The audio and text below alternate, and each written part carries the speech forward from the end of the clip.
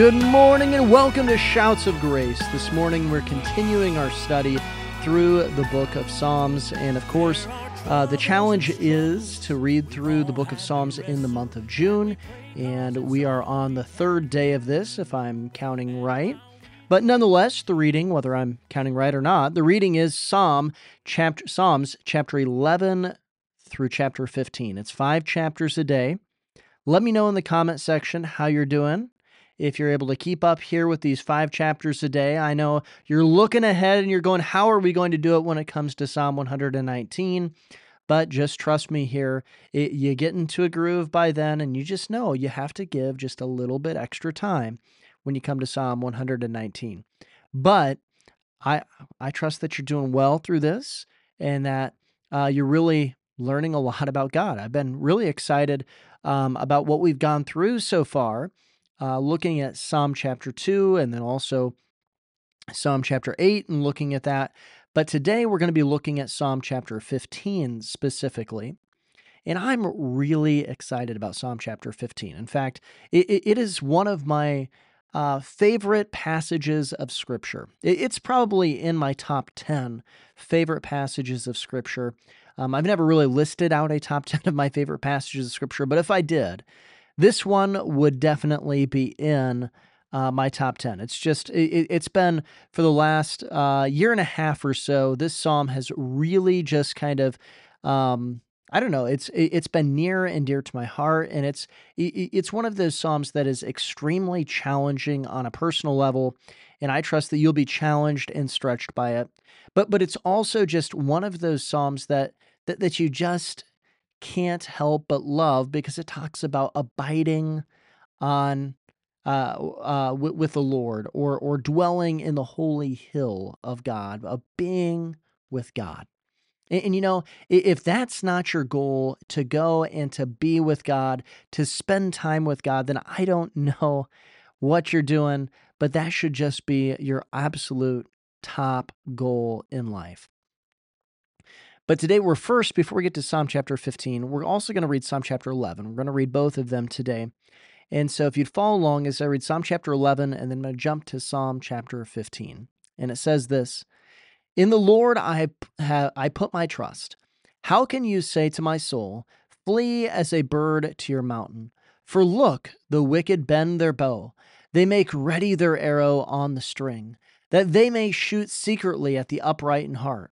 If the foundations are destroyed, what can the righteous do? The Lord is in his holy temple. The Lord's throne is in heaven. His eyes behold. His eyelids test the sons of men. The Lord tests the righteous, but the wicked and the one who loves violence his soul hates.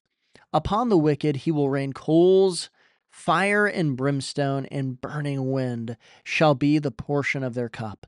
For the Lord is righteous. He loves righteousness. His countenance beholds the upright." And now Psalm chapter 15. It says this, "Lord, who may abide in your tabernacle? Who may dwell in your holy hill?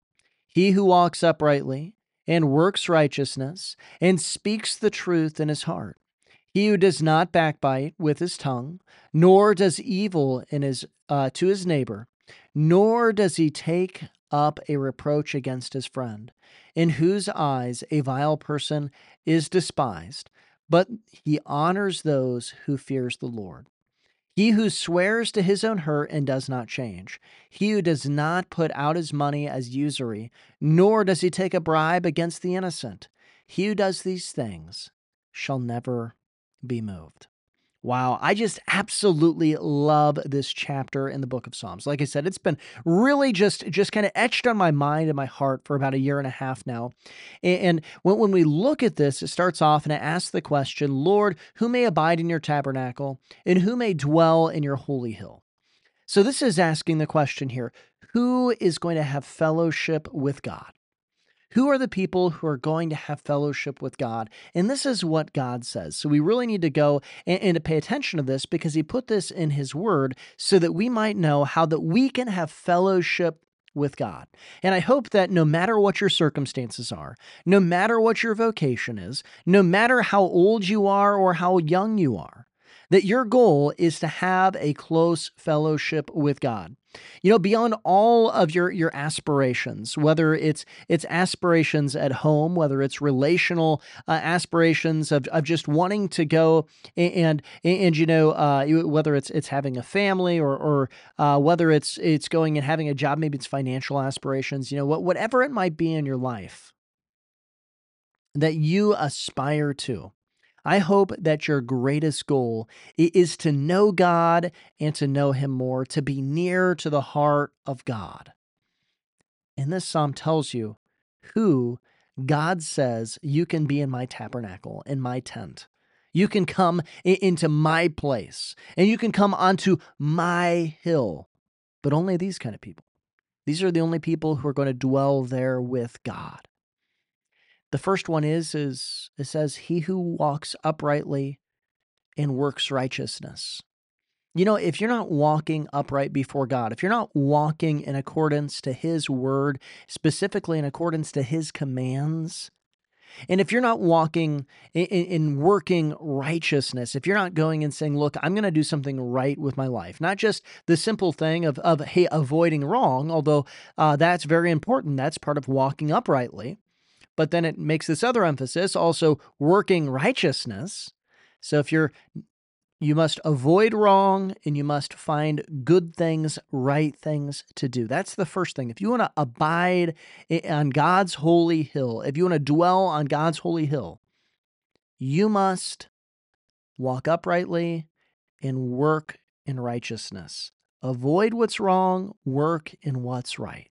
The next thing it says is that, and he who speaks the truth in his heart, and he who does not backbite with his tongue. Now, this is important, I think, to put these two things together, because once again, it's a positive and a negative. The positive is going and speaking the truth. That's so important, to go and to speak the truth. And the next one is, of course, is a negative, but it also has to do with a tongue, just like speaking truth has to do with a tongue. And that is, and he who does not backbite with his tongue. Now, it's interesting. I've got kind of a bit of a funny story here. Our boys, we go through, and we don't do this quite every day, but we do this several times a week. And that is, we go through the lessons, and there's, I don't know that I've ever counted how many there are, but they're little phrases that are there, and they're in the New England Primer, and it's lessons for a child, I believe is what it's called. And it's starts off with love God, serve God. Yeah, and it goes through those kind of things, and you come all the way down, and the very last one is, it says, "Be not a dunce," and be not a dunce. Now, the thing that's funny is we're working on this with Thomas, and Henry. He's got the second child syndrome, or at least had the second child syndrome. He just didn't want to talk. He was really good with body language, and so he could point at something and you could understand what he wanted through his body language, through pointing and things like that. And then he has got an older brother who really likes to talk, Thomas, and Thomas would just kind of talk for him. And so he wouldn't talk. But we came to this last one, and I would always make it really fun while we go through this big list of all these things. And the last one, it says, "And be not a dunce." I'd go and say that, and Thomas would get really into it. And one day, Henry, now this wasn't quite his first words, because he said mama and dada and things like that. But this was like his first time of ever stringing words together. He goes, "Be not dunce, be not dunce." And I just kind of find that funny that's the first words or first, strung together words that a child would say is "be not dunce." But why do I bring that up? Because the lesson here that it says is, "And he who speaks the truth in his heart and who does not backbite with his tongue." Well, in this lesson, what does it go and say? Part of them is it says, "Call no ill names, use no ill words, speak no lies, hate lies, speak the truth." Excuse me, I messed up one. It's not speak no lies, it's tell no lies. Tell no lies, hate lies, and speak the truth. These are lessons that we're trying to instill into our children, but I want you to know they're not just lessons for children. They're lessons for everyone, and they're lessons for everyone who wants to dwell on the holy hill of God. the reason you want to go and instill those kind of things into your children. And it's amazing because both Thomas and Henry now at this point in time have them memorized. You can go and give them the first word in these lessons, and they'll go and they'll recite every single one of them. And it's amazing to look at that. But our goal as parents is to go and to make sure that Thomas and Henry, yeah, we want them to be successful in life. It'd be great if they were successful financially. It'd be great if they were well liked by many people. It would be great if they were people who were admired. It'd be great if they reached the pinnacle of whatever vocation that they choose to go into.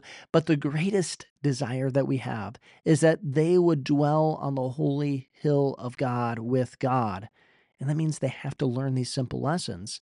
But my greatest desire for you and my greatest desire for my life is that I would dwell on the holy hill of God and that you would dwell on the holy hill of God. And that means that you're going to have to go back to elementary school spiritually and ask yourself the question, are you speaking the truth? Are you backbiting with your tongue? And I know this is something that a lot of times people don't want to go back to because, I mean, wow, those are simple things, you know. Da, da, da. Yeah, they're simple. But obedience is simple. Doesn't always make it easy, though. And so, though these are simple truths, they're so important to take inventory of your life. Are you speaking the truth? Are you backbiting with your tongue?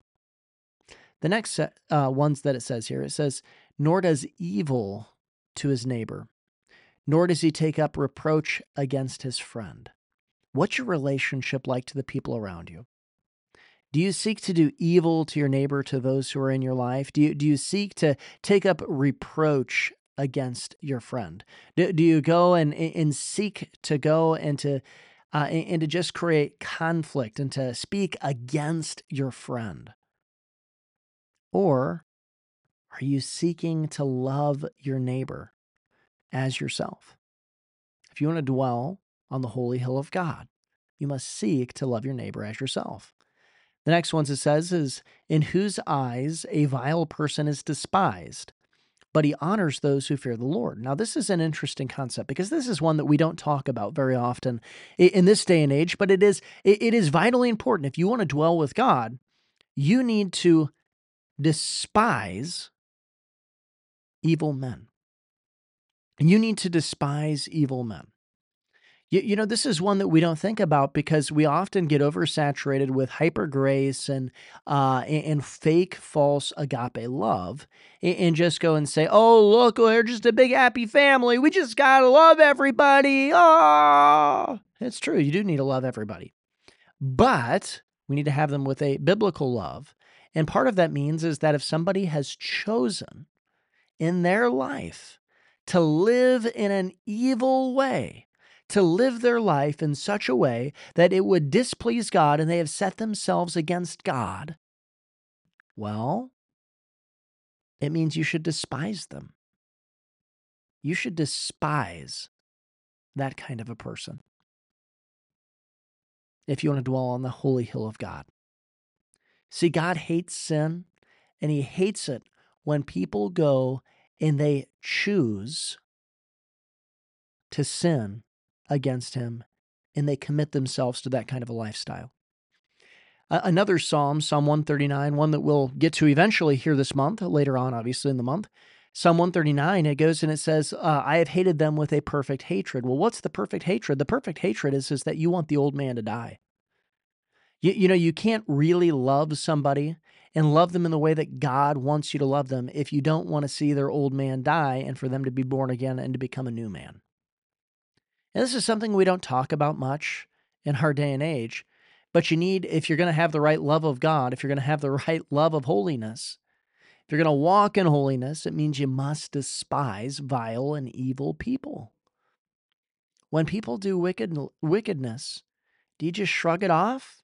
Or does it bother you? If it doesn't bother you, you need to go and get right with God. You need to confess. Ask God, God, why is this not bothering me when people do evil and wicked things? You know what he's going to do? He's going to poke you with conviction and show you where you need to confess your sin. The next thing is, though, is it says, but he honors those who fear the Lord. And this is important to go and to look at, because it's just as true in our society that because we've watered down how we ought to treat people and how we ought to stand against sin, when somebody actually stands for righteousness, very rarely do we honor those people. Very rarely do we look at those people and say, wow, what an incredible thing. Good job. I'm so thankful that you are being an example to me for the sake of honoring our God. And this is so important. If you want to dwell on the holy hill of God, well, it means you need to honor those who are dwelling on the holy hill of God, because you can't go and treat them unjustly. And it's unjust to remain silent when somebody stands up for God. It's difficult in this world to stand up for God. And so that means that the just and right thing to do is to cast in your lot with the people of God. And if you want to dwell on the holy hill of God, you need to cast in your lot with those who are going and dwelling on the holy hill of God. The next thing that it goes and it says, he who swears to his own hurt and does not change. He who does not put out his money as usury, nor does he take a bribe against the innocent. Now, all three of these things have to do with finances. The first one is he who swears to his own hurt. It means that when you make a decision, even if it's convenient for you to go and to renege on that decision, you go and you stay in. If you made a commitment, you stick to that commitment. That's somebody who God wants. He wants somebody who knows and understands the concept of covenant. That you're going and you're saying, look, there's loyalty here. I'm choosing to go and to be on the side of this person. I made a covenant with this person, and I'm not moving. I'm not changing my position. You need to have that. In this world today, you have over 50% of marriages that are falling apart. And then you have the younger people who their marriages actually are, they're not getting divorced near as often. Why? Well, it's because they're not getting married. So a lot of people like to use that as a positive thing, but it's actually a negative thing. So they don't have a chance to go and to reject that covenant because they never make that covenant. But you need to be a covenant maker, not a covenant breaker, if you want to go and dwell on the holy hill of God. The next two also have to do with this idea of money or costing you something, or covenant, that idea. Who does not put his money out as usury. It's this idea of going and you're not making financial deals that go and take advantage of someone. That's the concept here. Usury is going and charging more interest than what you ought, is the very simple idea there. And so it's this concept of going and you're not taking advantage of somebody financially. Even if you have the opportunity to do so, you go and you make the fair deal, the righteous deal, and you trust that God is going to bless you because he's the one who gives you your daily bread. So you don't need to go and to get everything out of this other person to a point where it hurts them and it is unfair or unjust, is the better word, towards them. Nor does he take a bribe against the innocent. You need to be the kind of a person, if you want to dwell on the holy hill of God, who cannot be bought. You go and you say, look, I cannot be bought by gold or by silver because I'm already bought, and I'm bought by the blood of Jesus Christ. So therefore, there is nothing you can do to pay me off or to buy me. And it goes and it finishes up the chapter with this verse. He who does these things shall never be moved. And where shall he never be moved from? You'll never be moved from the holy hill of God. So if you choose to apply this chapter of Scripture to your life, I promise you one thing. You will have a deeper relationship with God than what you've ever had before, because you will be on the holy hill of God. Well, thank you for listening today, and remember Joshua 1:8-9 as we depart. This book of the law shall not depart from your mouth, but you shall meditate in it day and night, that you may observe to do according to all that is written in it. for then you will make your way prosperous, and then you will have good success. Have I not commanded you, be strong and of good courage? Do not be afraid nor be dismayed, for the Lord your God is with you wherever you go. Sometimes he leaves us waiting for his hand to move. Oh, but even in darkness, we hold to the promise. There's nothing we can't overcome. So that war you've been fighting will end in God's timing. Sing like the battle's been won. Can you feel it? The song that is rising, then you can't help but let it out. If you're trusting in faith, even now while you wait, lift up a victory shout.